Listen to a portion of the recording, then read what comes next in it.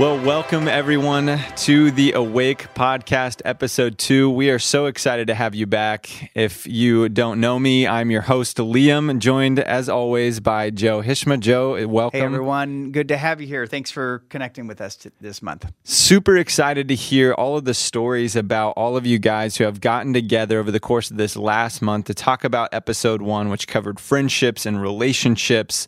I loved hearing those stories, and it was really cool to get to talk with Joe about that myself and kind of get to reflect on the fact that, we're in two very different stages of our lives. That's right. And as you and I both take a look at the guys that we have ahead of us, the guys that we have beside us, the guys that are behind us, it was a really impactful time for me to reflect on where my relationships are lacking and also where they're really rich. And I've really appreciated that. And so one of the things that it kind of got me thinking about, and it's great that we're leaning into this conversation today, is the area of influence. And at different stages of our life, we kind of have a better understanding of what our influence is. And so, guys, today, Joe is going to walk us through what influence is, and we have a great diagram for you. It's called My Tree of Influence. That'll be attached to the email that'll get sent out this week. So when you guys get together with your groups, we definitely want you to have this, spend the time working through it. But Joe, would you take some time to just walk us through what you mean by influence? Okay, so when we speak of influence, there's two sides to it. You can see it as power, because leaders need influence. Leading is influence, which means power over people or power to move people from one point to the next.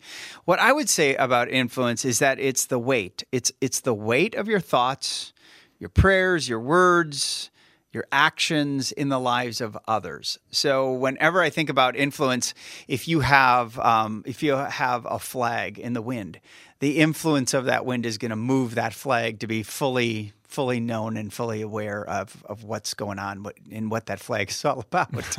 And you're just like that wind does that. It's not always noticeable, and it's not always something like a power you fully understand, but it's really the weight, your weight in other people's lives. And when I think about where in the scriptures does it talk to us about influence, I just go back to a really simple verse. It's one of the most memorized when you think about influence. It's 1 Timothy 4, verse 12, where Paul says, "Let no one despise you for your youth, but set the believers an example in speech, in conduct, in love, in faith, in purity." And so those areas for Timothy to be an example were really about, if you want your influence, the weight of your life needs to be a picture of what's the best way to speak, the best way to conduct your life. What is love? What does it mean to be a person of faith? What does it mean to have integrity and to be a pure person? And so that's what I'm going to be talking about when I talk about this. And as we look at the tree of influence that you have that diagram with, I'm asking you to take a look at all the people that are in your lives in those areas. So there's families, there's friends, people at work, people at church, people in your community, and even people in the world beyond the scope of what those first 5 areas talk about. And I want you just to write the names of people that you connect with at least once a month in that category. And so, Liam, I asked you to do that in preparation for this. Tell me how that process went. Yeah, I needed a lot more space than I thought I did. Oh, you're so popular. Yeah, is that exactly. what you're saying? Yeah, just a quick humble brag there. Yeah. It was honestly humbling and a little overwhelming to realize how many people I interact with over the course of a month. Granted, we're a part of a large church family, and so by nature, we get to interact with people on the weekends and have a lot of meaningful interactions there. And I loved getting to reflect on that. But I really tried to focus in on who are the people that I have something of a meaningful interaction with once a month. It's not just kind of those one-offs, but kind of like you were saying, that there's a level of influence and opportunity there. And as best as I could count it, there's somewhere around 300 to 400 people in a month that I have. That's a huge number. Yeah. Okay, and that's just people that that you're aware of. Right. Okay, so then you go to social media, and you're not the most active person on social media. I am not at all. But if you are, Then you look at all the numbers of people who see your tweets and posts or opinions or thoughts or it's exponential, rants, whatever you want to do there. Right. Then it just explodes, right? That's why they call that a big social media term is an influencer, is that your voice, your words are heard from a lot of different people, and you have a greater power with that. And I think that's why humility is so important in this whole mix of not thinking of yourself with sober judgment, as Paul writes again, not drunk on yourself, because that's being under the influence of pride versus humility. So when I did this, I counted people that I preached to, and I had over 5,000 people in a month that I would influence in some way. They would hear my words, and I, again, was humbled by that. And I didn't do this. I'm not doing this to brag or anything. It's just, oh my goodness, if I'm preaching angry, okay, and I just think it's me getting some vent out, okay? If I'm preaching angry and I'm not led by the Spirit, that I can get a false picture of that influence. Or if I don't interact with it well, with the Scriptures well, and I don't take my position seriously, knowing that God has placed me in front of people to share a timeless message and ultimately point people to God. I mean, I don't want this to go sideways on me. And so just seeing that kind of humbled me. Yeah, I mean, you're recognizing the wake that those opportunities have, or the potential wake that could have. If boats overturned, or people, flourishing in the wake that you leave behind. That's right. I think the second thing I did as I looked at it, I looked at family. And my wife only has one husband, it's me. My kids only have one father, it's me. My influence there is more important than my influence in other places. And that doesn't mean that I don't have an emphasis of advancing the gospel beyond my family. We can definitely worship family. We're not here to do that. But that primary influence are people who I come across every day, who God has put me in their lives to have an influence that points them to Christ also is important. Yeah, and I think if we're not willing to be intentional there, it's probably not going to spill over outside of the home. So it's a great place for us to start if we haven't started somewhere, being intentional about our influence. That's right. Okay, so tell me a little bit you and I are kind of in a unique context where our work is predominantly around believers most of the day. That's right. So can you speak a little bit to the power of intention and influence for a lot of our guys who are listening, who they're surrounded by people who might not believe like them. Can you speak to that a little bit? Yeah. So as I think about influence with the gospel, certainly there's that moment when someone says, I don't know, Liam, what do you believe? Okay, that's the slow pitch for your faith. But if you look at how that moment comes about, it ultimately comes about by how you've treated them before that, how you respond to the same things they have to deal with that might be fair or unfair at work, the great moments of success when you land the deal, or to the worst moment of their day. They are watching. And so many times you think that influence is something that you can be very intentional about. And yes, I think it's best when it is intentional. But if you're not thinking, oh my goodness, I have a wake here, I have a weight in this environment, you're not going to usually make a positive influence on that. I've got 5 laws of influence if you want to hear those. Yeah, let's go there. So the first one is influence. Whatever weight you have in the lives of others is a gift of God. And that's not something and because of that, it's something God has provided you. It's not something you deserve or have won for yourself. Mm-hmm. And so to receive that as a gift, God has placed, don't we all want that? We all want we want to speak to be heard. We want to do significant things. We want to come alongside and make people's days better. I mean, on my best days, that's what I want to be. And yet God says, okay, I'll put you in that. Mm-hmm. I'll put you in that environment. So don't neglect that gift. It's a gift. And secondly, your influence is greater than you think. One of the reasons I had to do the tree of influence is so that you realize, oh my goodness, it's not just a few people. There's people, even the people I drive around who I didn't plan to be around are influenced. Yeah. Positive or negative. Positive or negative. Yeah. It's usually greater than you think. And this is a third law. Influence is always active. You might think, oh, well, I'm not in the boardroom, and so my voice doesn't matter. But your negative influence, what you say around the water cooler, when someone's frustrated and you just let them vent and you don't move them towards a resolution or to resolve conflict. I mean, you can go, well, I'm just being a good friend. But you really, what comes down to when you're the one complaining or when you're the one hearing that, your influence is there always to bring about the goodness and the flourishing of a life with God.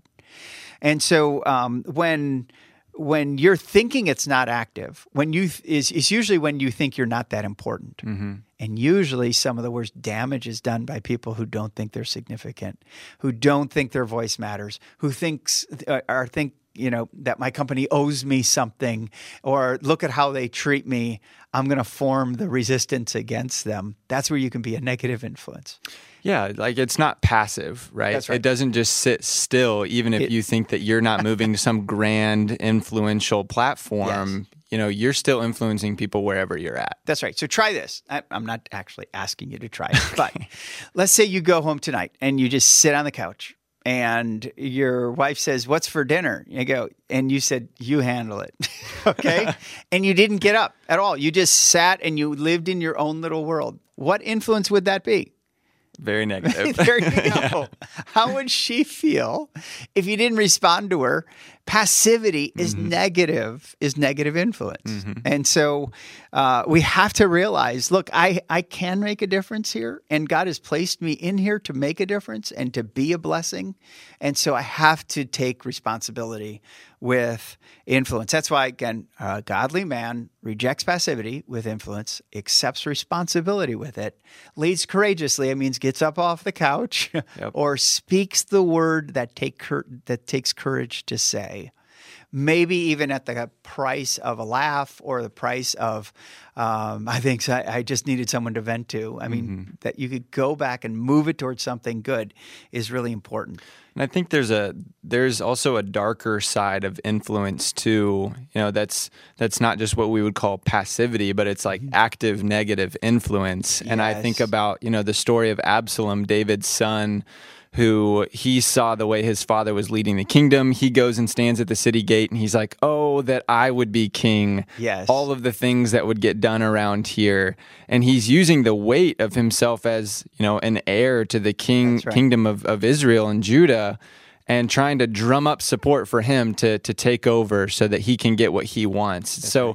There is both the negative passive side and the negative active side that we have to recognize too. Absolutely. I think that's important. So don't you see that tendency in you if you're more of an outgoing, driven person and you walk into a room and no one's taking control, but there is someone in control. They just aren't necessarily doing or leading like you would lead. And so there's a tendency for you to go, "I don't know, if I led this thing, it'd be so much better, so much more effective." Said under your breath to the person next to you. Yeah. That's right. Yeah, that's a great real world example. Yeah. And so that's negative influence. Yep. What can you do to be a better influence in that environment? And then law number 4 is to be positive. Your influence needs to be intentional. I think this is really key because it's not like you have to have a plan for being influential.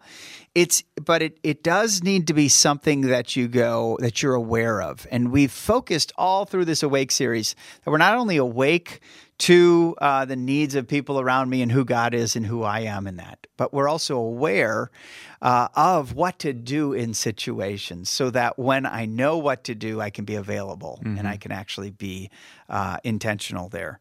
And so I think that's what we need to realize is that really, especially when the kids are young, you don't have an off switch. You can't just turn them off. And that's usually where we go into the negative, dangerous things in our lives. We turn them off and we turn on other things that excite us because we're having to drudge through something, a difficult decision, when God might just have us there to make the place better.